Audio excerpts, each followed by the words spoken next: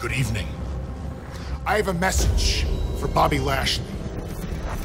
You've been at the top of this business for a very long time, but you've had everybody fooled around here. You've got everybody thinking you're this untouchable guy, that you're invincible. But I know you now, I see it.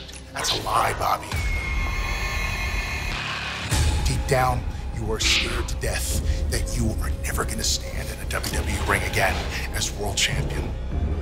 And it's funny how that has a way of changing people. But what's even funnier to me than that is that I'm the one who's solely responsible for you losing out on the opportunity to compete at WrestleMania.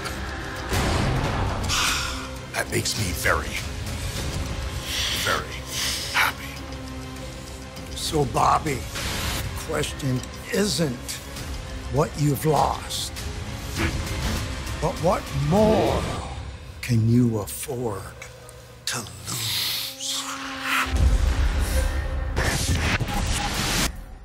I know I didn't hear Karrion say that Bobby is scared. The same man who had to go get 2 gargoyles to watch his back. Scared? That ain't in our vocabulary. We gonna take that as disrespect. Disrespect. I mean, 2024 is supposed to be our year. It's supposed to be focusing on championship gold and bigger and better things. But it seems as though our revelation is within the final testing. Cross, you're so desperate to get my attention. Well, congratulations, you have my attention. But here's where you got it wrong. I don't fear men like you. So enough of the mind games. Me and you one-on-one next week. Let's finish this.